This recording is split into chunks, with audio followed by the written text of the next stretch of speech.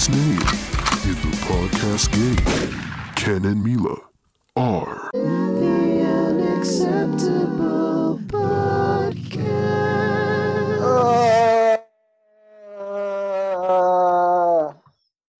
Hey everyone, welcome to this week's Unacceptable Podcast. This is kind of our calm before the storm because we have a lot of spicy guest episodes coming up. Yeah, I was on a live stream yesterday for like 3 hours. I'll try to link that. So there's just been a lot of potting lately. I'm gonna crack open the claw to commemorate. Cheers. Cheers, fam. How are you, Ken? I'm good. My tits are pretty big right now. I played soccer I'm today. jealous. Can you like teach I me wish your I could ways? share. Honestly, not that we're gonna do this. Not that I don't think anybody needs body modification surgery. But like hypothetically, though, if I cut the fat from my tit and put it in your tits. Redistributing the wealth. I guess so. It's pure ideology. You know. We got a soundboard. Yeah, we got a soundboard going. We're gonna keep adding to it. Some of it we've taken requests from people, such as this. Yeah, such as this one. I'm going to kill myself, and it's your fault. That's from friend of the pod, Young Heezy. So yeah, if you got a soundboard request, I guess let me know, but we might not listen to you. So yeah, so sorry, your tits are big. Tits are big. I played soccer today. It felt so good. So do you have to wear sports bra? No, they're not that big. I carry it well. Mm-hmm. I ran a race with this 95-pound kid, and I felt so powerful. Oh, that's fun. Great. I exploded down the wing. Love it. Yeah, so this is your first episode back in Vancouver. Oh, we weren't going to tell anybody. We're going to pretend I'm in Montreal. Okay, right. Sorry. Bootsy's not back. I failed, guys. I failed to be in Montreal. Please don't patronize me, Mila. I'm not patronizing your master's degree. Moving to Montreal doesn't fill the void. It didn't fill the void, and I spent all my syrup, and now I'm back. Isn't there more? I've just given up. There's a few more syrups, but I've just given up, guys. This is not that important, but it is something that I need to say. I came to the realization that I don't have the either the incentive or the competency to be a good employee, and this is like the most millennial shit ever. But like, it's just not gonna happen. I'm just not gonna stand on my feet for like right now. So I just given up for a time. Subscribe to the Patreon. Yeah, I don't know, and I can't be the only one going through this. I don't think you are. I think the way that we're in like a weird period of history when it comes to employment, because I think the workplace and like the nature of work is changing in a lot of ways. Mm-hmm. And see, I was suspicious of that for like so long, mm-hmm. and I thought the left was like blaming. If I'm just going to speak super broadly and not like with any venom, but like, and I'm not alone in this, like was kind of blaming personal failures on like oppressive systems, like constantly. And now I'm coming around to it. So it's the system. Well, it's not even like, it doesn't need to be like a moral claim where you're like, oh, how dare these individual capitalists ruin my life. It's just like, these series of social relations. It's not like one person's fault or another. It's just the way that we've progressed. And it's true that like work is changing, and there's more automation, which will become a serious problem and will disrupt the way that things are going. And so I think people are right to question whether they're like question everything. Yeah, just question everything. Like that's I don't know what that's from, but it's like a meme. But no. Yeah, it's good, and I think it's good to question like how our social relations and our history has impacted where we're at today. So, I mean, you don't need to necessarily moralize to do that. My hot take. You guys, I Okay. gotta be honest. I don't know. What was that? It was Anthony Kiedis saying, yeah. It just sounded like from my end. There's a way to do it that it's like directly into the Into the sound. stream, Yeah, but we I'm don't not. know. We don't know Yeah. about this. Okay. Sorry. So you're saying, So I'm saying we need to do a Twitter poll if I should continue to podcast or Mila should continue without me. I think that you are pretty vital to the pod. I'm going through like postmodern nihilism. Like everything is a narrative. Radical Marxist postmodern type. Literally. No, if I cut him off, Jordan Peterson was saying radical liberal or fuck. What did he say? Whatever. One Radical time. Marxist. Let's hear him again from the man himself. Radical Marxist postmodern type. Exactly. But everything is just a narrative, and good faith is so hard to find. But it's mostly just because I just like failed to speak articulately and bravely, and then I do that. I mean, I don't know. I've heard really I'm a good fucking feedback. politician. Like I'm doing it right now. No, but This is I've heard. fucking retarded. I, listen up, bitch. Listen. I was thinking about this the other day, and like when I was on the stream last night, I was also thinking about this, and I think that conversations are actually one of the best ways or one of the best mediums right now, because I was thinking like, let's look at conversations in contrast to like videos that people make of just themselves talking or videos. I'm way more on that though. See, I prefer a conversation because I prefer an environment where either person can receive pushback right away. But I don't push back because also we're on Zoom and I'm like, because I'm a coward, and two, because it's like, do I really want? It's like, oh, you're pushing back right now. Yeah, but like it's not. We have such a good faith rapport that there's no like. You know what I mean? It's not the same. Right. No, but I do think that like conversational stuff is a really good medium. But are we performativizing the beauty of conversation? I don't know. Is conversation inherently beautiful? I think so. Don't you? I think you do too. I do dig convos, and I do also I really am into the idea of having discussions. And I think, in every conversation, I think there's like a misconception that people like some people don't hold back, or some people hold back, but most people don't hold back. And I think the reality is like we have a personal brand, and everybody. That's what's so depressing. Is everyone? It's depressing, but it's inescapable.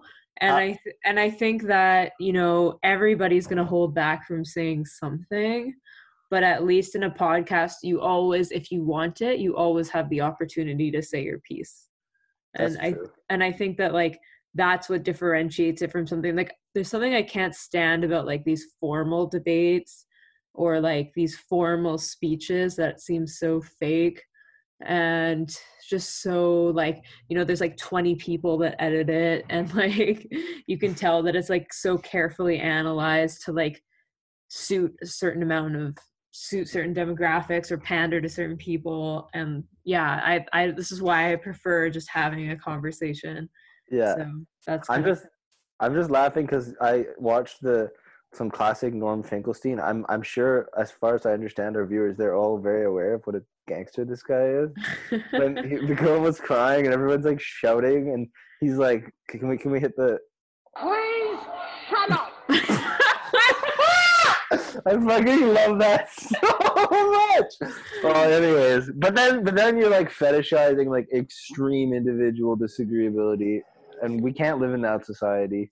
Yeah, I mean, I think and I was talking to people. I'm in a group chat today about Finkelstein, and I mean, the people who like him really admire him, and the people who hate him really hate him.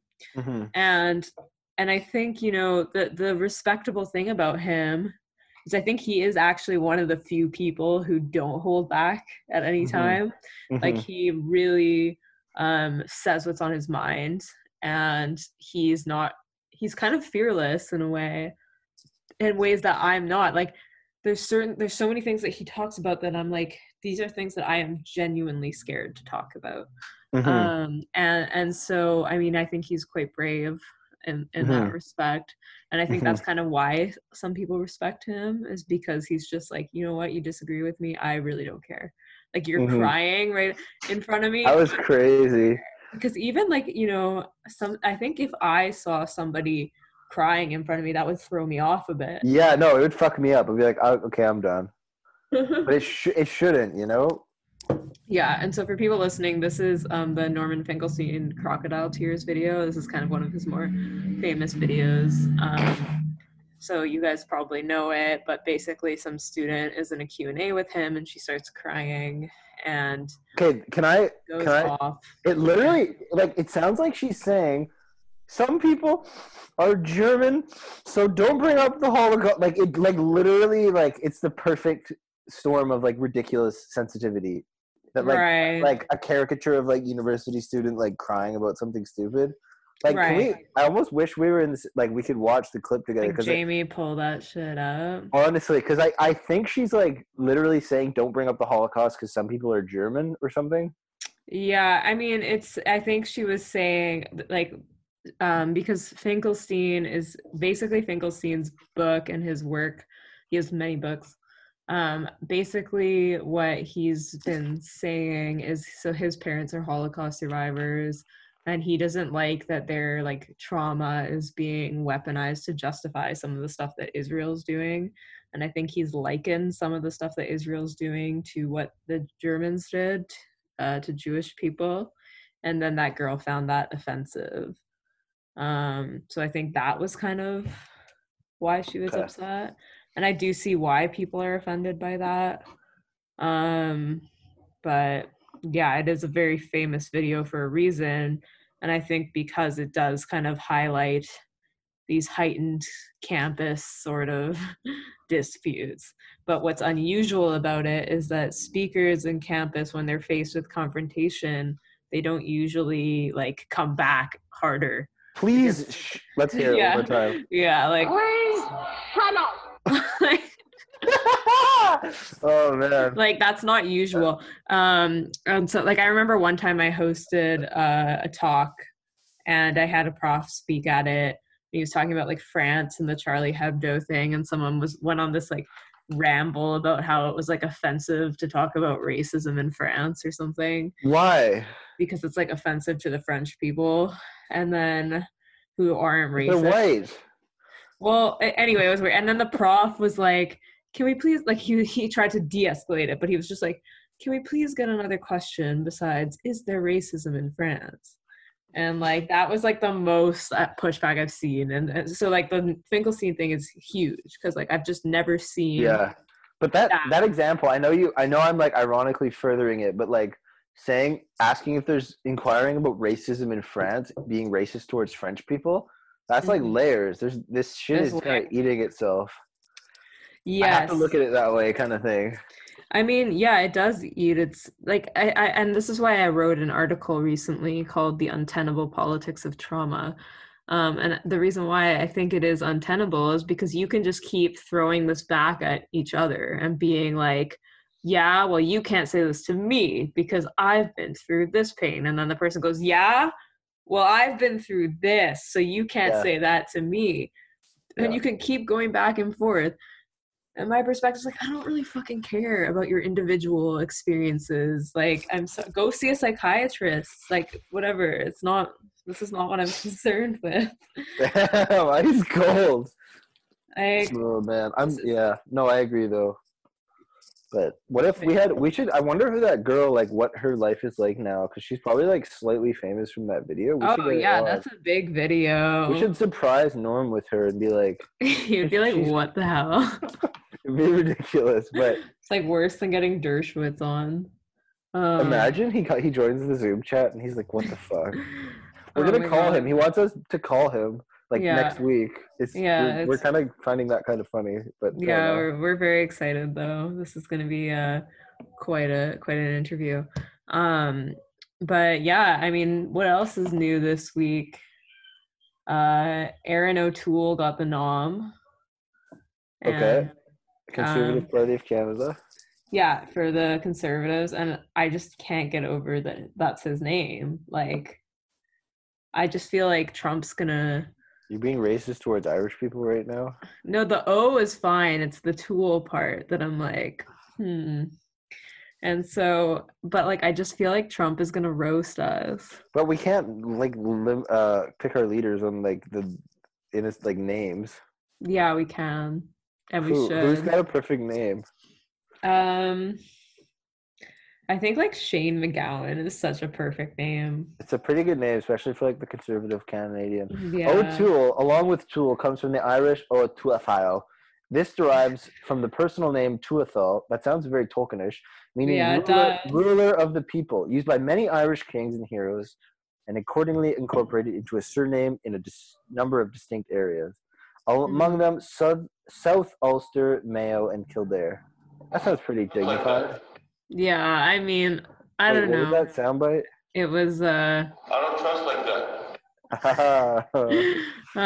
but I mean, I don't know. I just think it's like such a weird name, and I think like it's just gonna be like you're a tool, you know. Wait, is Aaron O'Toole male or female? Male. Oh, okay. Yeah, they could not affirmative action in the party. I wanted the black female to win. Just that would have been more of like an action point. That would have caused more of like that would be more interesting, but it would. They couldn't manage it. That would be like my first card. Did you know that the leader of the Conservative Canada is black? Actually. Oh my god. A black woman. There's gonna be so much insufferable identity politics, though. Like I'm just gonna be. Yeah, we can't have that. We can't. Well, because it's so annoying. Because Trudeau does it. Like I just want a leader that's like not gonna focus on that at all. Like I just want to hear what they have to offer. Like I don't care about your identity. Or to quote Bernie, he said, "It's not enough to say I'm a woman. Vote for me," which is apparently a controversial statement. Really? Yeah, people were like, "Actually, Bernie, it is enough," and I'm like, "Wow, you guys are fucking retards." I was just like, I can't deal.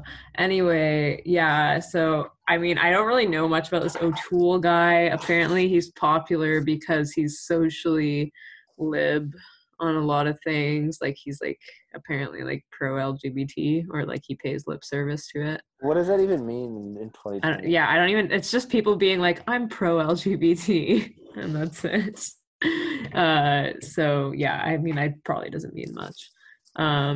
So yeah, that's O'Toole. I don't really know what else he stands for. He seems kind of run of the mill.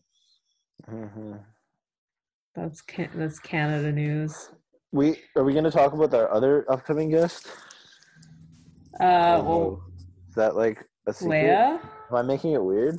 Yeah, you're making it weird. I feel like it's like weird to talk about the upcoming guest. Okay, sorry. I thought we were okay. Fine. Let's talk about COVID is still going. There was a reinfection. It's so annoying. Like, just. Well, that means we have to just let. It's like, I don't know. My instinct, if people can get reinfected, I don't know. Like, can we continue to live like this? No, but I think we're gonna have to. but why don't we just not? Well, I just don't like this idea of like going out and worrying every time. That's kind of what I'm thinking. I'm kind of the opinion, like this is what I'd rather would have happened, is that we all just rough it out for a little bit and wait till like nobody's infected and then we just go. Okay, all right. How long is that going to take? I don't know, like Wuhan finished. No, like they finished. Like now they're out doing their thing. Didn't they just kill a bunch of people? They didn't kill people. Oh, I heard that they were just killing infected people. No, that's from like epoch times. Wuhan killing infected people. I'm just going to Google it. Yeah, I guarantee it's going to come from Adrian Zenz or Falun Gong. New York Times. I mean, I've shit-talked the New York Times. No, I know, but if you look at the sources, whenever you look at the sources of any China article, it's always like either Adrian Zenz or Falun Gong, and they're both psychos. And so I'm always like, ugh. I just want like proper reporting, please. Wait, Falun Gong is publishing newspaper articles as Falun Gong? No, but like they come up with these claims and then other newspapers listen to them and they publish them. But they're a religious cult. So I'm like, why? Okay. Like it's just weird to me. Yeah, I mean, I don't buy it. I don't want to change my opinion. Okay, I changed my opinion. I just don't like listening to religious cults. Whichever one they may be, I don't discriminate whether they're Islamic or Falun Gong or Christian. We don't discriminate against religious cults. But how dare you? Fuck. What? So, what? I just think like I don't know. Maybe this is just like part of my mentality on a lot of things, but I'm really into like just roughing things out at the beginning and getting the hard parts over with, and then like reaping the reward afterwards. So like for instance, it's kind of like when you don't want to do a workout, but then you're like, I better just do it now so that I don't have to do it later and like think about it all day. And then you're just kind of like, okay, yeah, I'm just going to rough it out and force myself to do it. And then the rest of it, you're like, okay, cool, I'm done. I can feel good now. But I understood that like if people can get reinfected, then there's almost no way to like fully contain this. Like well, how you long? could do a better job containing it if you really make like if you take quarantine seriously and everyone who who has it is isolated until it's gone. But like, okay, so we both have like, I mean, let's just go me for example. Like I have like a basement that's my parents, but like poor people can't. Like when I was in Montreal, like there's like no way to quarantine. No one's gonna like do grocery shopping for me. I know, and I do think that's like a flaw in the system, right? So like in Wuhan and like in China, they had some programs where they were like they would bring food to you and bring you the needs that you or like the necessities that you would need in order to make quarantine easier for everybody. I don't know if that's logistically possible here. I'm just like spitballing and riffing, but like ideally what I would have liked is to just have gotten it over with at the beginning, because now I just feel like we're lagging it. Well, were people not taking it seriously in the beginning? I thought we were all taking it pretty seriously. No, I think at the beginning we were doing fine. It's just like now people are just like, well, I'm over it, so I'm just gonna act. I'm one of those people. I'm sorry. My quarantine is like, it's like a strainer. Yeah, I mean, I don't blame you. Like there's really, like I said, like it's hard. And but yeah, it's just unfortunate because I would rather just be done with it all. I'm sick of it. I'm tired of this shit. I'm too pissed to give a shit. You know. Yeah, it's good. It's a good thing. I'm happy I live here in Canada in Vancouver. We are probably very lucky. I think it's like literally the best place in the world to be during COVID. I think so. I think we're doing pretty well. I mean, there's some places doing a bit better than us, but we are pretty lucky in comparison to like the States. Yeah. Did you watch any of the RNC DNC? I have not, but you showed me some clips of the DNC when like Biden was not getting off the stage and they were like waving. So funny. So funny. Like it's ridiculous. It's like a bit. It's like a Tim and Eric. It was like overwhelming. Like it felt fake. I know. It actually like, and then that video of with the guy playing guitar and the guy in the dress with like the red and blue flag. That was kind of awful. That was so funny. Like it had the perfect like Tim and Eric vibes. Did no one at CNN want to say that this is not good? Or like who makes that decision? I don't think CNN makes a decision for the DNC. It's the DNC, like they're an organization. They decide. I guess nobody along the line was like, this is not good. I know. Who advises them? Maybe it's a matter of taste. Like maybe their target audience was like Boomer. I'm now liberal. imagining the phenomenon of people in a movie theater watching a movie with their parents, and their parents are taking it literally, and they're like laughing at everything. Kind of sad and weird, but it could be kind of cool. That's the vibe. Yeah. And it was such a strange thing, and like the speeches were kind of strange. Yang got praised by some of the media. Nice. Like Vox. He made like this comment where he was like, the thing about Biden is that like when he says something, then all of a sudden it becomes reasonable. And I was like, dude, what? What does he mean? Like he was saying, like if Biden introduces a policy, he can make it seem reasonable, and then that. Oh, so he's prepping everyone for the UBI, Biden. Like he's gonna get friendly with Biden, take him out for coffee. I could see Yang winning Biden over on a personal level. Maybe. Fuck. We never know. I think it's gonna be, maybe it'll be like him and AOC in 2024. If you're trying to get a UBI in, you have Yang at the country club, play around a golf with Joe, just a nice coffee on the balcony. You don't bring AOC and her anger to this meeting. You want to make it chill. Not to the meeting. Okay, but I think like she's a careerist. She's gonna try and get in on it. Okay, but don't let her have coffee with those two, or the UBI will never happen. Yeah. Yeah, right, I think she's pro UBI, but she's and Yang is like praising her during the, like he was like simping for her on Twitter. And I was, that makes okay. I'm glad I'm not on Twitter. But yeah. So yeah, I mean, there's his speech, and then the RNC was very entertaining. Kind of more or less the same sensationalism that the DNC would have. Imager was all up in, like, we're finding it funny that they didn't they copy and paste like sizable paragraphs of their platform? Yeah. Election, and it was talking about how the current administration was like really fucked. Which is kind of funny. That's so funny. It's a good bit, you know. Like part of me wondered, like, did they do that on purpose to get people to talk about it? What? But then I was like, nah. That's some like 7-dimensional chess. That's too conspiratorial.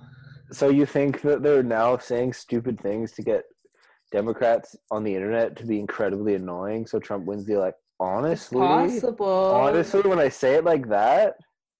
Well, because they're making it so that like Democrats don't address policy at all. They're just addressing like quirks that the Republican Party has, right? Or they always address like quirks that Trump has. They've never, like, they're making it so that, like, this is what Matt Taibbi was saying too, like they make it so that no one expects actual policy from them or anything, you know? I mean, both the parties do this. Like, they have their aesthetic and they have, like, who they want to pander to, whatever. But it's just funny that, like, you know, like, people take the bait. Like, they'll spend a week talking about something stupid. I remember, like, a few years ago when, like, Marco Rubio drank water while giving a speech, and then that was, like, news for a week. Why was... Wait, I vaguely remember about this. Didn't someone in our Trump circle made fun of him for drinking water? Why? I don't know. It was just some Trump thing, and then everyone was like, "Ha ha, he drank water," and it was like. Wait, so the Democrats picked up on this to make fun of? No. Like Trump isn't Rubio a Republican? What? Yeah, he is Republican. Okay, he is the worst kind of Republican in my opinion. Like, I prefer Trump to Rubio. He's just awful. He's like a old guard narco. Let's go through it, because all of my assumptions. What does he stand for? Well, he's just like this classic neocon that just wants to go to war with everybody, and like. Let's castrate the illegal immigrants at the border. No, just kidding. That's awful. Well, he was saying that, like, I remember one time he was trying to threaten, I think it was Venezuela, with like, oh, we're going to come in and do regime change. And he sent them a picture of like Gaddafi being sodomized on Twitter, being like, this will be you next. And I was like, damn, dude, like, you're literally tweeting like you're ISIS. To who? to Venezuela. Like he was tweeting at the Whoa. Venezuelan government this picture You're of gonna get anally Gaddafi. raped. Yeah, and I'm like, are you 12? Like you're a public servant. Wow. So yeah, I just have zero him and like Ted Cruz and all these neocons that just like are so war thirsty. Like just no. We should invite people on to criticize us. Yeah. I mean, I feel like Well, but here's the thing: that you have me. more skin in the game because you're an actual Twitter presence and you're going to law school. So it's like not quite fair, and so everyone probably just would criticize you, and I'd be like, "Well, I just want to be criticized." Aww. Okay, let's not do that. Let's not. I just don't think that's gonna work like I thought it did at first. I get a lot of criticism on Twitter. Maybe Yeah, I can I know. maybe I'll post them on the Patreon. No, that's okay. Yeah. Yeah, today people got mad at me. Why? What did you say? I was talking about how like two things. One of them you'll probably like and one of them you probably won't like. Okay, perfect. So someone was trying to defend like the looting of small businesses, and then Aaron Mate, whose brother came on the show, friend of the pod, tweeted about like how this is so stupid that like leftists would be alienating small business owners. And someone was like, oh, well, protecting small business owners, that's like right-wing narratives or whatever. And I tweeted like, so then this is the thing you probably won't like. And so then I responded being like, well, this is like, it's more that they're paying lip service to the small business owners because they're still in bed politically with these like monopolies that are, and giving bailouts to these monopolies that are threatening the existence of small businesses and threatening the competitiveness of the market or whatever. And then people, both leftists and right-wing people got upset because the right-wingers were like, how dare you say that about right-wing small business rhetoric? And then the leftists were like, small businesses are still bourgeois. And I'm like, oh. And I'm just like, I hate you all, like literally.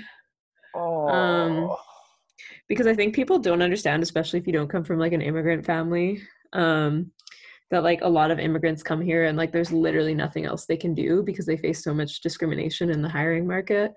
And then they just start like their own little business. It's like a humble business. They're just like trying to get by. All the employees are family members. They're like, you know, to moralize them and to like blame them for just like trying to make it, I think is just really out of touch and bigoted. So, well, beyond that, I think small businesses create value. Like I'm just generally think businesses generally create value.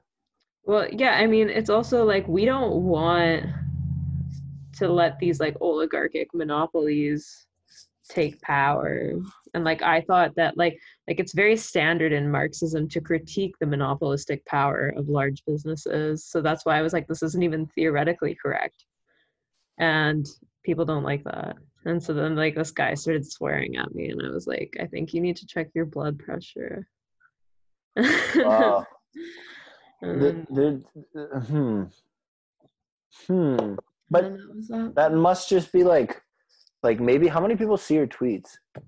I have about like 7,900 followers, I think, around there. But the ones that get big or like yeah, they end up they're just usually like retweeted by someone bigger than me.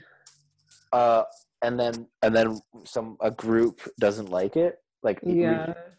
And then different people don't like it, and then I'm just like, but that's Twitter. Like, I mean, I'm not like being like, you know, I don't think I'm like a victim or whatever. I think this is what I signed up for, and so like I'm not being like, oh, how dare they? It's just kind of like it's funny because I'm like, you know, I don't usually, especially if they're not even a public figure or whatever, like I don't usually see the point in like swearing at someone and like angrily replying to them if I don't agree with them. I'm just kind of like, okay, I don't agree. Like if I have a critique to offer, I'll critique it. But what I see happens a lot is that it's not, people don't really critique me. They'll just be like, you're an idiot. or like or they'll be like, you're a bitch, or like, fuck you. And I'm like, okay, thanks. Like, what do you want me to do with that info? I'm happy to hear critique. But like, why are you mad? You know, that's kind of my hot take. And I mean, the worst I've seen it is when you talk about war. For sure. And so like, I'm very seasoned on that front. So whatever, you know. Especially in the Syria front, when that guy kept calling me an Islamophobe. Damn. I wonder how much our listeners engage with politics. Yeah. Let us know in the comments. Do we have a comment? On the Patreon, yeah. Okay. Yeah. And speaking of other cancelable offenses, the CBC recently had to apologize because they said the word Palestine on air. Fuck. Wonder what base Norm is gonna think of that. Please shut up. Oh man. I mean, it's just so funny to me. Like, the guy literally wrote an apology being like, I'm so sorry that I said that. Why? I don't understand. And I'm I like, can't even keep it straight anymore. Well, we're in this era of like the public apology, you know, it's like the No, big I know, thing. but like I literally can't even keep politics straight. Right. I mean, Is do you that think because I'm becoming a think- boomer, or because I'm not as engaged as I was like 7 months ago or something? I don't know. It's like worrying. I mean, okay, like I'm starting to really doubt the sincerity of anybody in these. That's where my whole thing about. I didn't finish. Okay. You didn't let me finish. Go ahead. I said I'm starting to doubt the sincerity of anybody that's involved in this sort of public apology business, because I just don't know what people are expecting to get out of it anymore. Like, when you're telling a CBC guy, okay, you must apologize for saying this on air. Like, what harm did the guy cause by saying it on air, right? Like, I don't see what the actual harm it's was. not. I think we're both going from a position where Palestine is not an offensive concept. Right. But I mean, I'm saying that, like, I think that people, like, these people are just trying to publicly show you that, like, you're gonna get publicly bitch slapped if you deviate from the party line. And like, I'm wondering, like, you know, when people capitulate and they make these apologies, they're just kind of like agreeing to that system. But then the problem is like they're employees, and so if they don't agree to that system, they're gonna get fired. So then it's like, what are we gonna do? What is to be done? Like, how do we raise, or how do we lower the stakes of just saying shit? That's what's getting to me. We're putting this on you, listeners. Leave a comment. Leave a comment. It could be a UBI. It could be you who leaves the comment that saves the world. It could be your voice is valuable, etc., etc. So you were watching Little Women last night. How was that? Yeah, what a star-studded cast. I only got halfway, but it's a great movie. Do you know how to pronounce? I don't know. No, I don't know if it's a great movie. It's a good movie with a great cast and nice costumes. Wow, I sound kind of gay right now. I just looked up the person, you know, the really cute girl's name.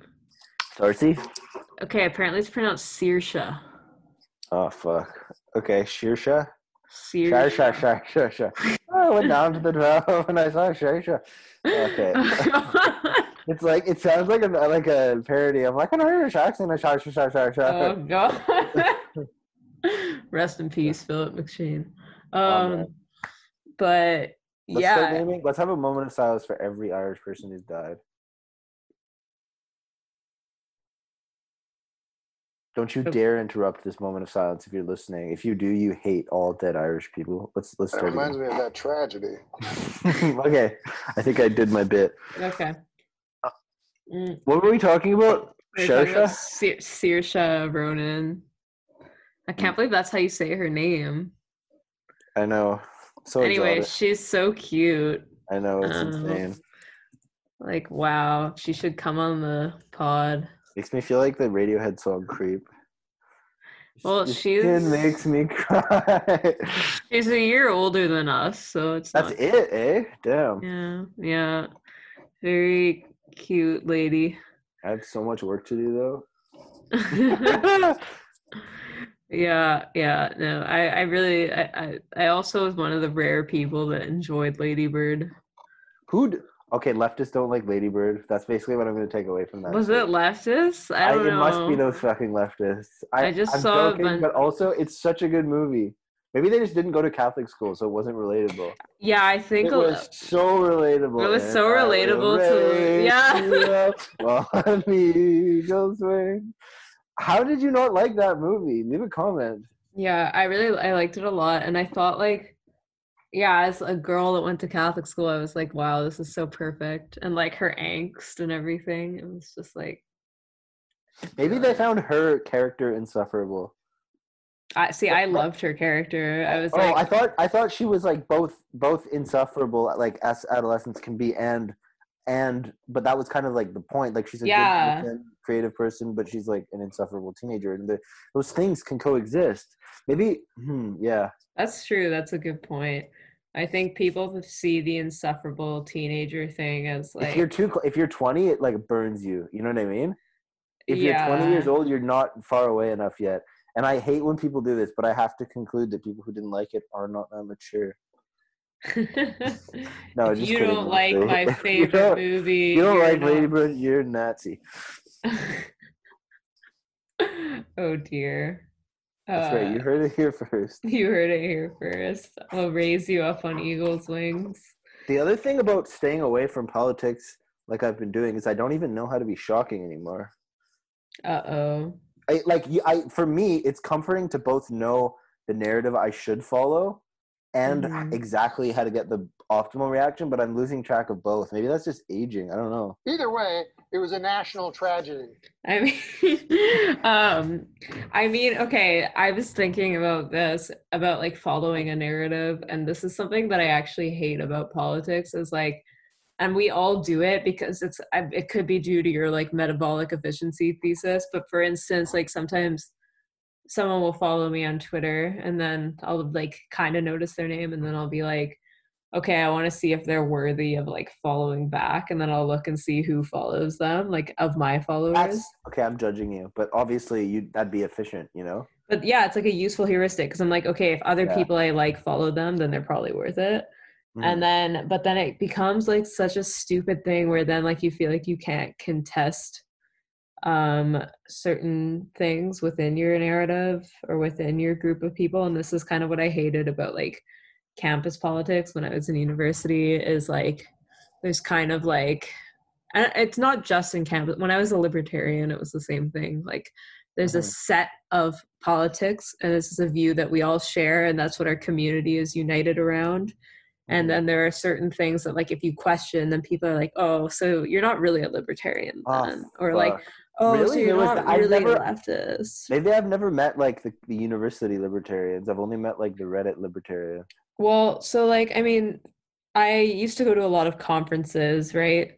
And like there would be a lot of debate. Oh, fuck. You know what I just realized? Sorry, keep going.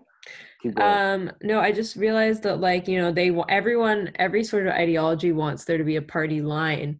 And I think there's a tension here because I think every ideological group values two things. So first they value having a party line and party discipline, but then they also value self-criticism. Like that's, you know, something that a lot of leftists and libertarians and all kinds of people have written about. We need to be critical of ourselves.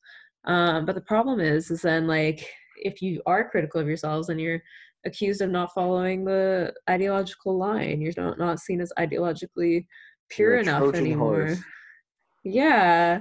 And I think, that's a problem because I think we do need to be able to challenge orthodoxies because we are always learning more information and we're always learning new things. And so we have to kind of be open to the idea that we could have believed something incorrect at one point, and that's fine. And I think if we lower the cost, lower the stakes of being wrong, then it's not going to be as big of a deal. If we're just like, I once thought this and now I don't. How do we do that? I don't know, man. Leave a comment.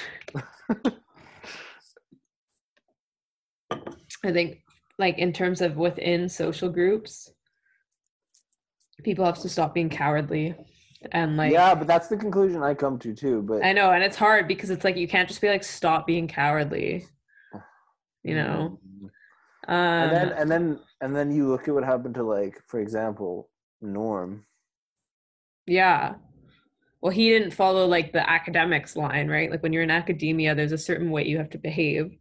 Yeah. And I mean, even like I was watching an interview with, we're talking about Norm Finkelstein. There was an interview with him where the guy starts criticizing the way that Norm writes.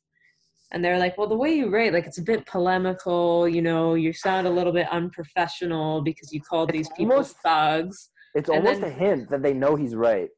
Like, well, so then they would say that, and then Norm would say, okay, but what about the content? And the guy was like, well, the content's not what I'm concerned about. It's that, like, you want to be taken seriously and you're speaking like this. And then Norm was like, well, in all these works of political theory, whether it's like Rousseau or whatever, they all have their own polemical writing styles. And so, like, what matters is my message. It doesn't matter how I put it. It's like, I want you to talk about my content. And I think that is very unappealing in academia because they want you to follow a certain stylistic and like formal way. So, like, let's talk about what was once my favorite type of woo. Some people have astrology. When I was 19, I was really into typology, which was like, it was a metabolically efficient way to try and understand people, but it really just turned into me being dismissive of people, if that makes sense. I don't know how to solve that, but I'm sure everyone has that problem. But there are temperaments that are like ISFJ. Hitler's temperament, for example, the ISFJ. Not all of you guys, I'm not trying to throw shade, but like they literally invest a degree of their self-esteem in supporting institutions that give them comfort and being the guardian of hierarchy and what's the word I'm looking for? Guardians of protocol. Right. And we actually do, even though that sounds so uncool to me and you and probably most of our listeners, it does take all sorts, and so we need to find a way to integrate those people. I sound very patronizing, but because my first instinct is like, who the fuck is so invested in tone? Right. Who do you think is invested in tone? And that's how I came to that whole. Yeah, I mean, I do think a lot of people are. I think the academy is extremely invested in tone. Why? I don't even know. I think like part of it is to weed people out. The dissidents? Are you going hard on the academy? No, not even necessarily the dissidents. It's just like it makes putting stuff out more tiresome, and so then you might just be like, you know what, I'm not going to bother. But like, isn't that effectively weeding out the dissidents? Not necessarily, but like I'll give you an example. Like I think, for instance, the purpose of something like the LSAT, which I wrote last year, that is not necessarily to see who's the smartest at law. It's not even a law exam, but it's something that you have to put time and effort into. And so that will deter a lot of people from applying to law school, which makes there less application stuff to look through. And similarly, when you're publishing in academia, there's a lot of like instructions and protocols you have to follow. Like even me, I didn't submit something because there were all these guidelines, and I was like, I don't want to go through my essay again. And like, remember MLA or like that type of formatting that you used to have to do? Do you still have to do that? Yeah, you still have to oh, okay. I thought that was being phased out. I don't do MLA though. I use Chicago, but okay. Yeah. But yeah, I mean, there's all kinds of things, and I think though, you don't want to sound disagreeable. I think one of the things is that like Norm was under scrutiny for is like he'd call people like thugs and like gangsters and whatever and like extortionists and stuff, which is like usually when you're criticizing someone, you're just like my interlocutor. What did he call Alan Dershowitz? Can we say his name? Yeah. I don't know. Like like, but I just mean like in general, it's just not. Well, civility is beneficial to everybody. Generally. Yeah, I mean, it is. But then we're all like, our reaction is like, no, fuck that. But like, I get it, but also. Right. Yeah. No, yeah, for sure. I think also checks and balances, classic kind of like cliche. I'm into checks, but I'm not so into balances. There's a lot of things like that I think there's a lot of norms, and some norms that we have are not necessarily rational. We just keep them around because we're comfortable with them. But okay, if you want to talk about religion, I think some of these norms have incredible value that we're still only beginning to see the value. Yeah. Well, like, and you know, human action is always like 200 years later, we're like, oh fuck. Global warming is an example. Like, oh fuck, we didn't know about this, but it's fine, I guess. I mean, even if people who were inventing engines knew about global warming, they would probably still have done everything that they did because it was beneficial to them in the moment. Right, yeah, I agree. No, I just mean that there's some norms, like social norms or behavioral norms, and like we might not know like the root of them, but we just do it because like you're socially rewarded for certain behaviors and socially condemned for others. And maybe some of them make sense and maybe some of them don't, you know, and like that's fine. Like, oh well. Yeah, I guess. Like, yeah, anyway, I don't know, that's my 2 cents on that. In other news, I read this feminist article the other day about how a strawberry dress was fascist. I think I sent that to you. Fuck, I didn't read it. It's probably for the best. I wanted to kill myself. My favorite is drones like are queering bodies. I'm going to kill myself and it's your fault! Literally, if you just look up Google and then read the abstract, it's like literally the most incomprehensible thing I've ever read. It's fucked. It's insane. Did you read it? The drones are queer bodies thing? Yeah. Or no, they cause queer disorientation. Yeah. We were talking about that. What the fuck does that even mean? How is queerness inherently disorienting?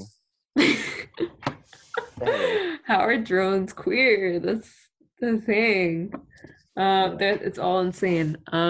But that's offensive to. Actually, that's an incredibly offensive thesis to queer people that they're inherently disorienting. Yeah, well, I think, you know. Now I'm just smiling and playing the game, but just riffing, yeah.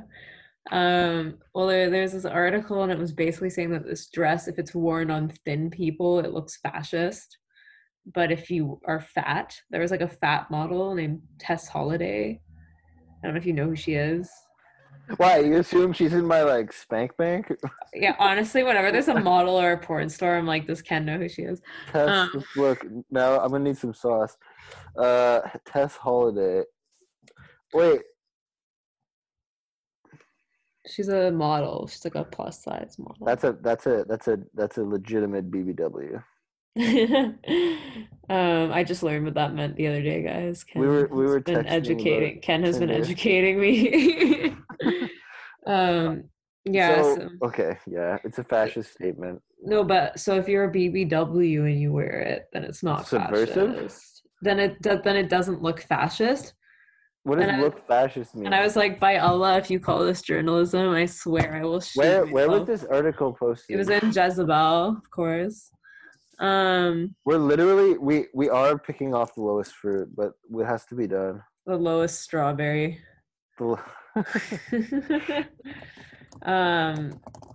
Yeah, no, it's not a big... Okay, well now I look into it. Because didn't Coco Chanel design things for the Nazis? Oh, did she? But like, I don't give a shit. Like, she just probably needed the business. You know, I'm pro business. No, just kidding. That's awful. Oh, jeez. I mean, she looks cute in this dress for sure. Like I she's think got we're looking at a different article. the only I clicked on the person who wrong looks one. good in Fuck. the TikTok strawberry dress is Tess Holiday. She looks cute. She's big tits. I'm jealous. You're literally like sucking a fat person's dick. This is fucking stupid. The article or me? No, sorry, the article, not you. Oh, okay. I'm Like, just this saying literally, the like, boobs look good in the everyone. dress. Oh, but you're saying Tess Holliday's boobs look good in the dress. in that dress, yes. But the article I think is very silly, and I'm like, why are you publishing this in a supposedly feminist website, as it calls itself? The virility of fascists. I'm getting kind of aroused. By Stassa Edwards. I don't get This it. is academicizing so much subjectiveness, and just because this doesn't make sense. It doesn't make sense. Like, I could see this being a satire, but yeah, I don't really get it. I don't get like what the point of it is, and I think it just shows that like nowadays in journals or like websites or whatever, they just want articles that people are going to click on. Like, well, there's no point in publishing something like this. And I was just like, I'm forced to be such like a conservative boomer here, but it's almost like the less sense you can make while being indignant, the more Right. the upset people. I'm not the first, but I just keep coming across this phenomenon because it's affecting. Even if like I was sophisticated, I wouldn't remark on it anymore. But it will start affecting our lives more and more if we're all cowards and we just bow down to indignation in institutions. Yeah. Fuck. Oh well. Oh geez. No, it's true. I think like it's an outrageous headline.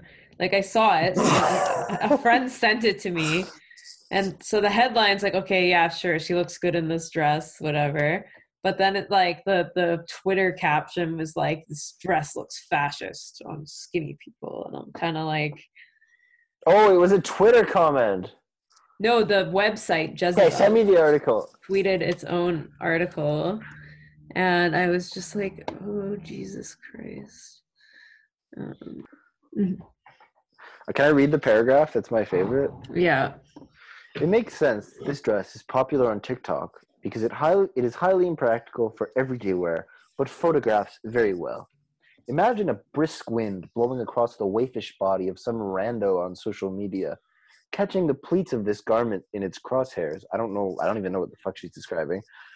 The wind is catching the pleats. Beautiful, evocative, glamorous, twee. I don't know what fucking twee means. I thought it meant like cute music, like Claro. But also, doesn't it mean that?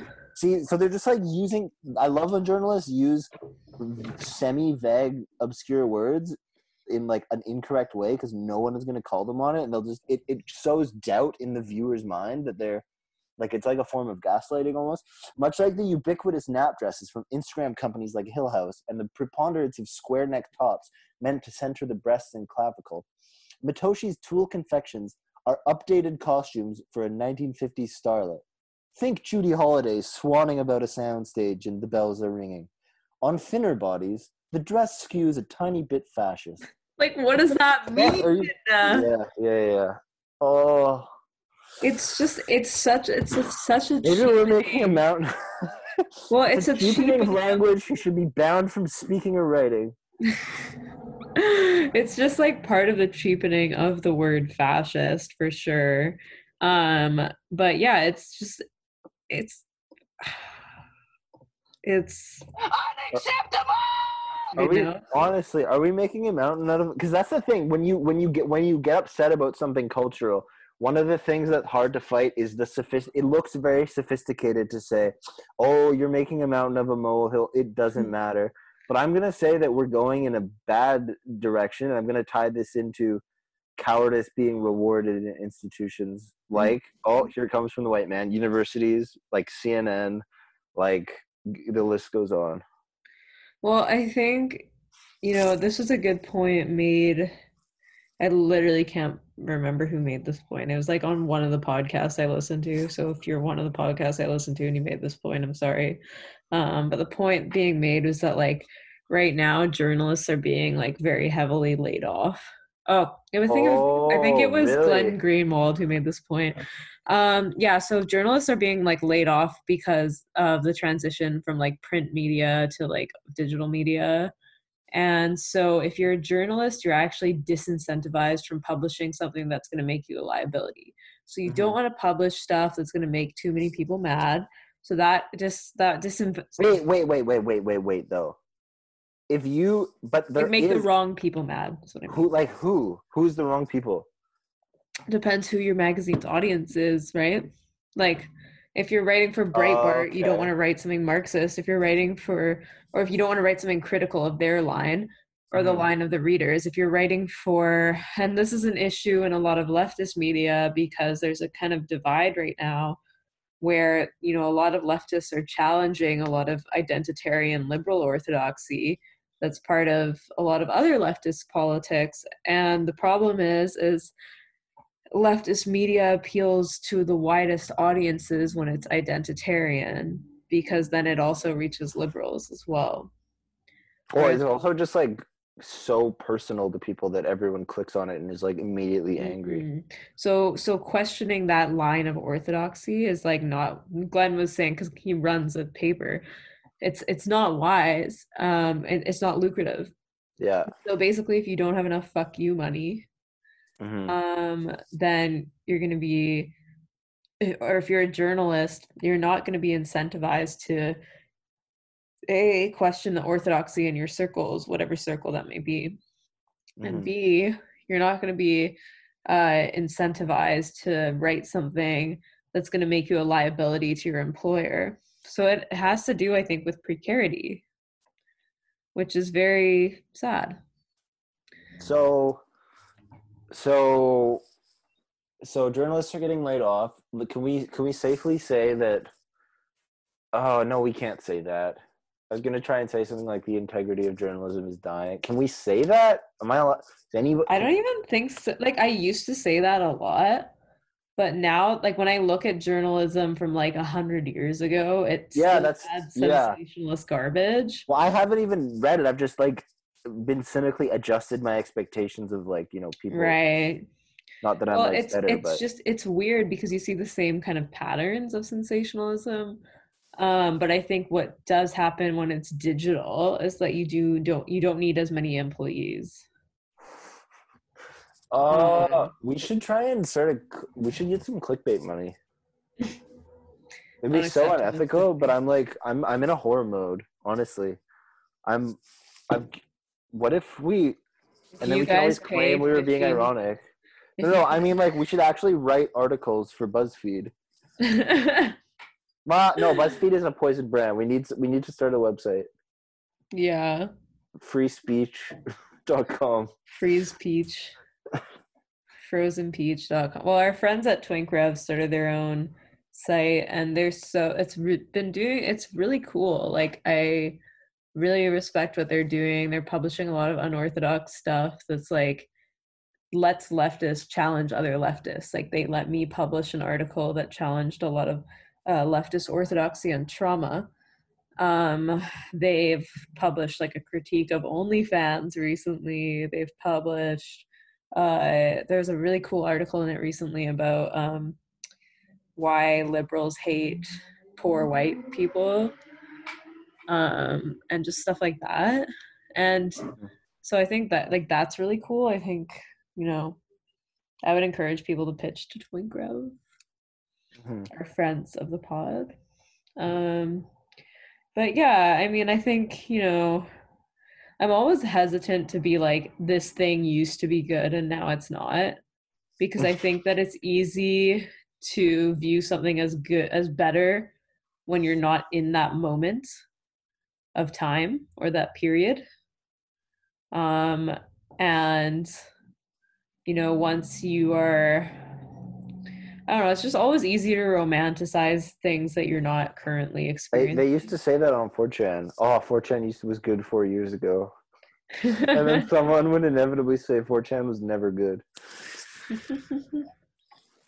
Well, people do that a lot with different things depending on what it is, right? Like they do that with musicians. Oh, you know? like when your band gets too big, it's like, oh, Yeah. your band's fan base used to be so good. Yeah, and I think, Okay, here's kind of Sorry. my hot sorry. go on. No, you have a take. Here's my hot take. Take it away. As I Noah. think throughout time, throughout history, and if you start an essay with that, you're always penalized. So I'm sorry for saying that, but That's so funny. throughout history, Wait, what's I- wrong with it? it's I just shouldn't like, derail, but I want to know it the just convention. sounds kind of stupid. Yeah, but it's probably a cliche for a reason. All right, I have a weird defense of cliches. Keep going. To be fair. So I think that we've all been subjected to the same vices over time, but we've had different mediums to like exercise and release these vices. So Wait. Whoa. Sorry, So- keep going. I'm such a dick right now. Go. so it kind of makes us think that things were better at one point or worse at one point, and now it's better in this like arbitrary point in time. And it's just like we just keep having these different ways to indulge our vices, and so they just are different. They're not necessarily like better or worse. It's just that like we have different ways of releasing the different valves, What's a I didn't even know you believed in vices, honestly. I'm going to Of be a course I dickhead, do. but I didn't know. I thought it was all like arbitrary shame. I thought that was kind of the left's thing. Like, it's not actually bad. It's just like you're just ashamed of it because people want to control you. And I sound like I'm being silly, but I think I'm being serious here. I think that's like Foucault, some strand of like Foucauldianism, but I wouldn't say that's like left, so to speak. Okay. No, I think obviously vice is real, and I think there are some leftist theorists and leftist virtue theorists like McIntyre or just lefties in general who definitely think that we are subject to vice, and I would think it would be weird to not say that we are. Yeah, I guess. Because like all the oppressive institutions and stuff. well, it's not even just that. It's just like we are victims of our appetites in For a lot of destruction. ways. Well, it's Actually, though, yeah. Okay, so which vices do you think we all have? I just want to pick your brain here.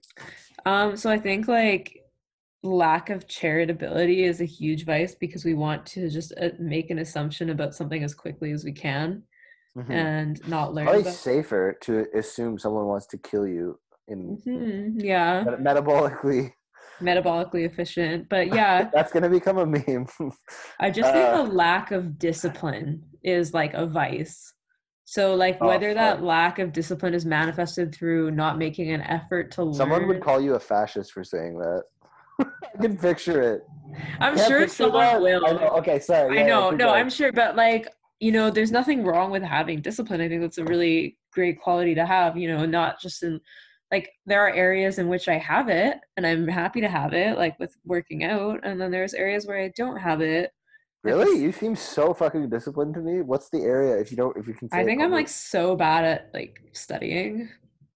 Okay, so. ladies and gentlemen.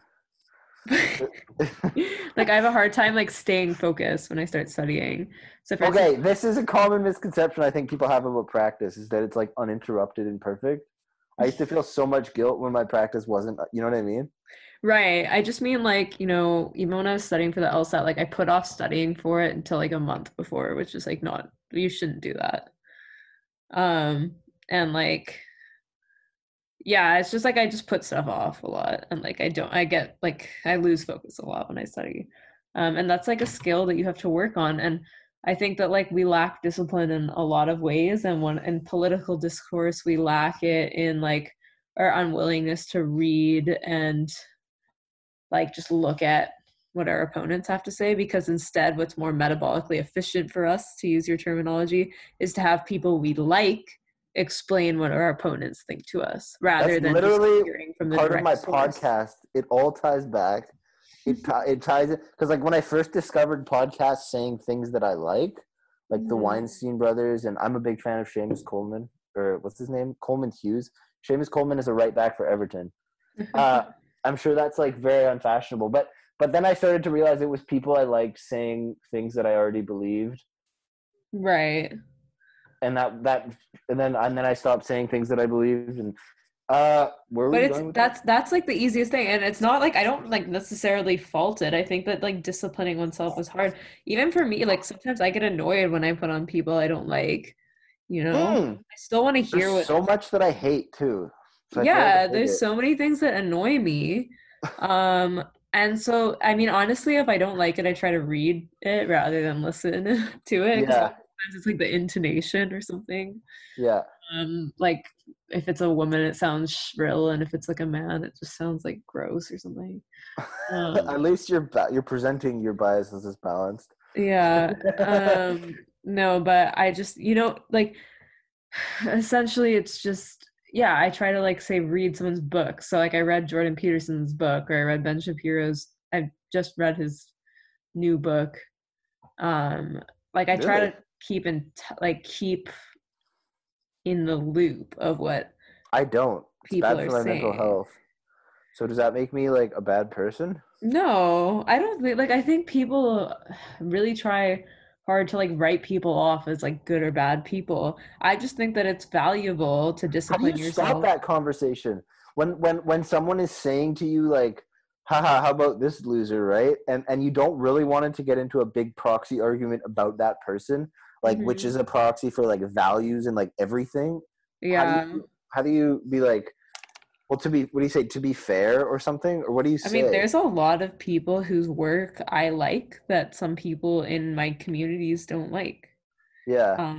And like I've just been like, look, I think they have been, especially like anti-war people, like friend of the pod, Ben Norton and his colleagues.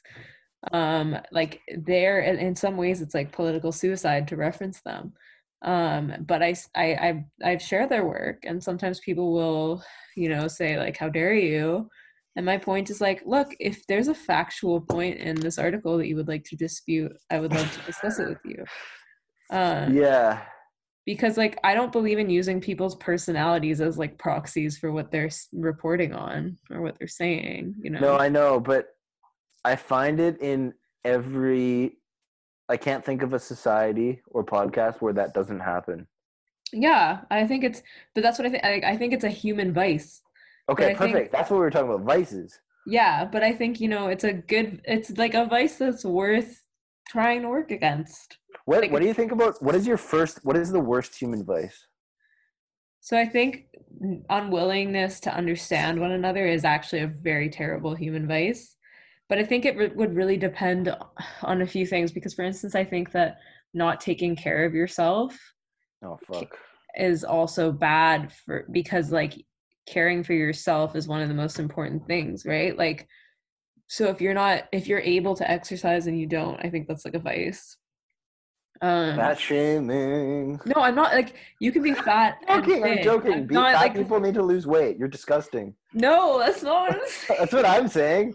Okay, well you can say it Why because can't I say it? Because I you've don't have talked Twitter? no, because you always say that you're fat, but when I say I'm fat, people are like, or that I'm not fat right now, but like I have been fat I before. wonder if there's some kind of angle. Now I'm being really weird and rude, but like if like I identify as fat and you fat people are disgusting. Like that test model would be healthier if she lost some weight. Sure, but like I don't care about her health. Like it doesn't really I affect do. me. I That's care about nice. everybody. Okay, all Yeah, right. yeah. No, it's not that. Like for me, it's more like I think that it's a vice in the sense that I think like it's something that like it's good for you to be good to yourself. Like Mhm. I think that's a kind of ethic that was big in like Aristotelian ethics, and that's kind of been lost in modern ethics, where we think that ethics is only about treating others well. And Well, I think that's kind of a Catholic thing, is like mhm, being a martyr and like poverty. right. Oh, fuck the weird places people went with the poverty ideal. Like I'm sure it Hmm. ties into like master slave and all that. I've But actually written an article on that. yeah, So I think we can you summarize? I think we've talked about this before. yeah, so my point was that like the influence of like Jesus and Saint Francis of Assisi are mistook or like seen to have been aligned with like a socialist analysis when like we should opt for a Marxist analysis, which actually condemns this fetishization of wealth, or sorry, fetishization of poverty, and that we shouldn't moralize wealth, that this is not like a moralist issue. It's actually like we should just like analyze things and think about human freedom, and instead of thinking about like these individual wealthy people and like saying that wealth is inherently virtuous or vicious. Which is something that like, and I argued that our tendency to think this way comes from the traditions of St. Francis of Assisi and Jesus. So Yeah, my instincts are so unfashionable. I actually like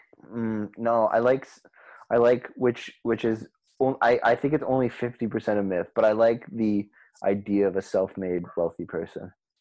right, yeah, I do assert that there is some degree of meritocracy, let's say in North American capitalism. right. Like I'm certainly not going to be a CEO, you know what I mean? Like right now, maybe with 20 years of growth. Mm-hmm. And that's okay. You know what I'm saying though?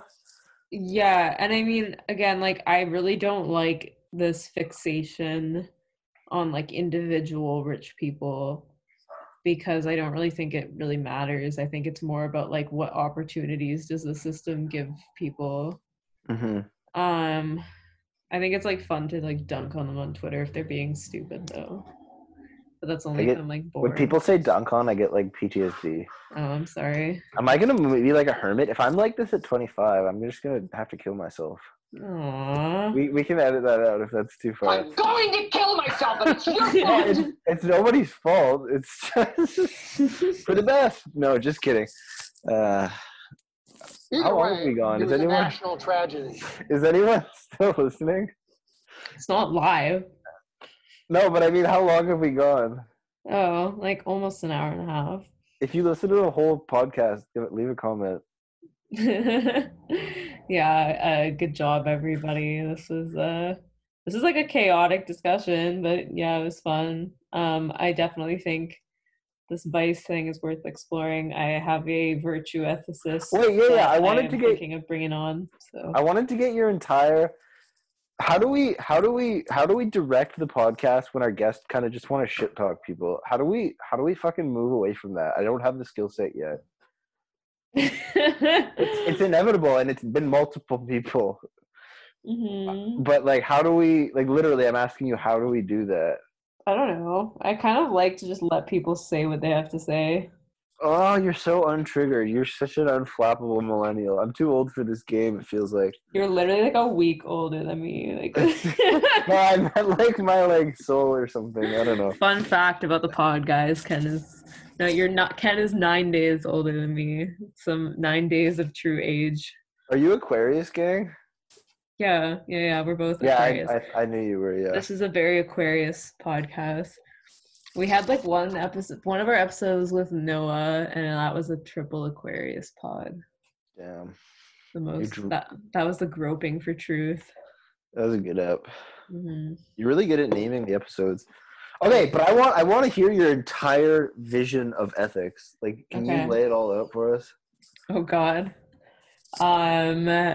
Yeah. So I mean, I've had really changing ethical views over the time, obviously. Mm-hmm.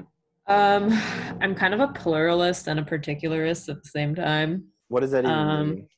Okay, so there's like two sorts of, like there's monism and there's pluralism. So monism says that there's only one factor that can make an action right or wrong. And a pluralist will say there are numerous factors that can make an action right or wrong. Mm-hmm. So for a monist, like a consequentialist is a monist, because they'll say like just like the action's consequences are the only thing that can make an action right or wrong. Uh-huh. Which I don't agree with, because I think intention actually does play a role. So yeah. I am like kind of inclined to some version of virtue ethics, in the sense that I do believe that like ethical behavior is habitual. Mm-hmm. But then also I'm kind of a particularist, in the sense that I don't think that it's easy to create a generalizable ethical theory that would apply to all circumstances at all times. So I think like there could be something like that's ethical in one scenario that might not be ethical in another context. And so like there are some things that I think just can't be generalizable ethically, like lying. So Oh fuck. yeah. But I also think that like I'm also kind of like there's a kind of moralism in politics that I don't like. So Yeah, that's not a good word. It doesn't give me good vibes. oh man. But yeah, I mean, but like specifically go through it. Like if ethics are real and you're gonna take charge of the Catholic Church and you're gonna tell everyone what they should and shouldn't do, like you have what is the worst? So the worst sin is murder. I don't know. I don't even view it in that sense. Like I don't view ethics as in like this is the worst sin and this is the best sin. I think that's like a very like I was gonna say a very Catholic way, but it's not even. But yeah, I don't see it as like in that term, so to speak. I do think ethics are real. I don't agree with like I'm not like a full Nietzschean or postmodernist that's like this is all just like a power game or whatever. And I think that humans instinctively know that ethics are real. Fuck, sounding okay. Because like there are things that we talk about that are like personal to us versus like the way that we talk about things that are personal to us is always different than what we talk about that like impact other people. So like my opinion on like my personal preferences, that's not like that doesn't really create like a real like I'm speaking about something that just pertains to me, you know. Okay, yeah. But there are some things that I'll speak about where like I instinctively create an expectation of others and create a responsibility for others and to myself. Yeah. And so I think like we just have this instinct where like we know that it's true and real. And maybe it's not like an essential thing in nature. Maybe it's not material, but it's like real in our human imaginary. And to me, that's real enough. If that makes sense. Like, well, real enough. Real enough for what? To kind of have expectations of other people that are ethical expectations, or to make ethical judgment or responsibility that I've like created. Yeah. And that's not maybe that's not like an essentially real or material thing, but I think it's real enough. And so, and similarly, like to have expectations of other people. Oh, but what do you mean by real? Like it's real in the sense that, because I think religion has made us think that like real is something that like divinely God ordered. has like willed upon us. But there are like social relations and expectations that are real. Yeah, like, I have a distinction to make about the God willing. Like I had this articulation in my head that ethics are actually real in the same sense the physical world is real. We just perceive them almost like we perceive some of the effects in a fourth or fifth dimension. Like we can be kind of aware of their effects, but we can't see them as literally. And it's not like he's like kind of like he tied the reality of ethics into the fabric of existence. Yeah, so that's like the Aquinas. That's the Aquinas perspective. But I mean, yeah, I think norms are real. You can disagree with some of them, just like you could disagree with like ethical norms. The funny thing is when you start to go like entirely possible.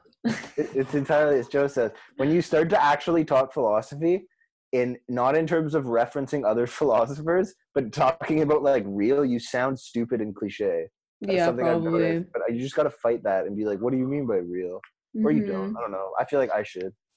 No, yeah, okay. I guess like what I mean is like there are things that we have, like we mold materials to suit our purposes. Like this can is not inherently a White Claw can, but it's like functioning as a White Claw can, and so it's really a White Claw can. even though it's not like inherently a White Claw can. Is this like the chair Wittgenstein thing? Yeah. Yeah. And so I think You wouldn't want to put it in a tube. The universe isn't really in a tube, but you can put it in a tube. So if it's functioning as a tube, the universe is really a tube. Well, I don't know. We gotta get that on the soundboard. I know. You wouldn't want to put it in a tube. Yeah, I mean, okay, I'm sounding really dumb right now. So No, but when you talk fundamental philosophy and you're not like impressing other people by referencing other philosophies and having a novel take, I think you sound kind of dumb. yeah, Like people of do. Like that's just how it goes. It's fundamental reality. Yeah, I mean, I don't know. I think like I think ethics are real. It's fine that they're real. They're cool and good. And I don't think that I don't think it's good to like dispose of the idea that ethics are real, but I think that it's like, I kind of simultaneously believe that they're real, but that like the way that we think they should be manifest is impacted by our surroundings, and that we should still question our conceptions of ethics because we might not have them entirely correct because it could be under the Oh, obviously, yeah. of ideology. And so Hit it. Pure ideology. and so I mean, yeah, like that's why I'm kind of like it's real, but it's like there's like a real and not real component. Dichotomy. I guess it just depends about what you mean as real, because like when I used to think real, I would think like, again, like bestowed by God. And so when I read Brothers Karamazov and I was an atheist and it was like, there's no God, everything's permitted, I was like, oh fuck, like I was having an existential crisis. I never understood that. We talked about that so much when we were like 20. Yeah. I never really understood what you were getting at. And I was like, no, it can't. Yeah, Can't I don't. be permitted. Can you explain again one more time? One more time.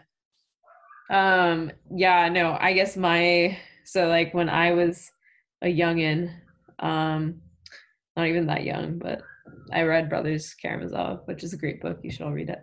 Mm-hmm. And like one of the big things is like the atheist in the book is tortured because he's like, there's no God, then everything is permitted. And he's kind of saying like, without God, like society wouldn't have like if no one believed in God, then like society wouldn't have been what it is, Yeah. And it kind of reminds me of that like Paglia quote, or Paglia, sorry, where she says like, for Christopher Hitchens, God is not great. For me, God is the greatest thing ever invented. And it's like, you think that Funny thing about that quote, it's like, so you believe in God? No, you fucking retard. Sorry, keep going. It's just a good invention, okay? Idiots. But I was just kind of like, okay, well, if I don't believe in God, then I can't make ethical claims. And then I was like kind of tortured about that because I was like, I want to make ethical claims. Like I want ethics to be real. And then I kind of like grew out of it and I was like, wait, no, like ethics can be real without there being God. Like it's just not real in like the way that I conceived of real. Yeah, very tough to articulate. Yeah, and I probably am not articulating it well, so I apologize. But yeah, that was kind of my journey, so to speak, on ethics. I really love Brothers K. I kind of like, maybe I'll do like we should do like an episode on it. We should do an audiobook recording. Oh my god. Since you already read like one Christian audiobook. It was like for like, oh yeah, he tells the story. One day he'll come on. For like yeah, I don't know how. Scared of speaking publicly because everyone shames him. Aww. That's sad. Hey, we have to admit that when we see public examples of people being scared to speak publicly because people are like in bad faith being too sensitive, that has real consequences for the richness of our culture. Yeah, it's not good. It's just like, okay, here's the thing about like personal testimony, right? Is like some women will say like I as a woman, I'm afraid to like live on the ground floor of an apartment, or I'm afraid to walk outside past like 8 p.m. or something. And then Mhm. other people will say like, well, that's just ridiculous because like it's not dangerous and like other women do it, you know? Mhm. Mhm. And I kind of see a parallel between those two discourses, even though those two sides like might not agree with Yeah, each yeah, yeah, yeah, yeah, yeah. other. Okay. Whereas Yeah, like he's the basically a limiting pussy, is what you're saying. Jokes, jokes, jokes. We love you, no, but young I do blood. think like there are some personalities that are just like less afraid of saying stuff. And I think sometimes people sometimes people will underestimate or overestimate the backlash they're gonna get. Yeah. And that's just a factor. If you're a woman, you might like I've done it. I've like overestimated like how dangerous like walking somewhere would be at night. You know, like it's just like you're You've sometimes overestimated or underestimated? over. Like you're just like you have But these again, expectations. talking about metabolic efficiency, I know evolutionary biology. these expectations are based on very real occurrences. That's the thing. So then Mhm. the question is like in both cases, maybe like we won't like maybe it's good to just not dismiss anyone and Yeah. just be like, you know, your concern might be valid and it's like based on real world events Yeah. or Oh fuck! So you think he shouldn't come on? I think he should definitely come on. I don't think he has any controversial opinions. I'm I baiting know. you right He's now, like Ian. the least controversial person in the world. And your brother too, honestly, I know he's literally like because they're so. so much fun. I know. It's very sad. But I think maybe one day, maybe they'll hear all of our spicy guests and be I like, kind yes. of doubt it. Jordan be like, "Oh, Norm Finkelstein." Like, come on now. Oh, jeez. Yeah, invite him on for that. Ryan said he'll come on if we get Firas Sahabi. Who's that again? He's Jiu-jitsu guy? he owns TriStar Gym and How he do does we like pitch that to philosophy of him? science. Oh, really? Yeah, so it's like a Oh, little bit for okay. me, a little bit for Ryan. Yeah. He was the coach of George St. Pierre. Ooh, fuck. Mhm. So if And anyone's then we're just still one step away from listening, George. We're just one if step away from anyone's George still then. listening, Yeah, please hit up honestly. Firas Sahabi. We're fans. I'm a fan. My brother's a fan. Lebanese king in Montreal. Sounds like a chill guy. Yeah. Yeah. Is it rap time? Yeah, I guess. Okay. I wonder when no, you know what? Never mind. Save it for next episode. All right. Thanks for listening, everybody. Yeah, thanks. Unacceptable! And you know, We'll do it live! Fuck it! I'm just kidding. We should do a live soon though. We then do it live with visitors, With visitors? like with Collins. Oh yeah, well we need to do the Tinder bio workshop. Right. Mm-hmm. Right. So we'll do that soon. How? Yeah, we'll talk about that off air, I guess. Mhm. Okay, All right. goodbye. Peace and love. Mm-hmm. Bye. Peace and Well. love. Peace and love. Bye.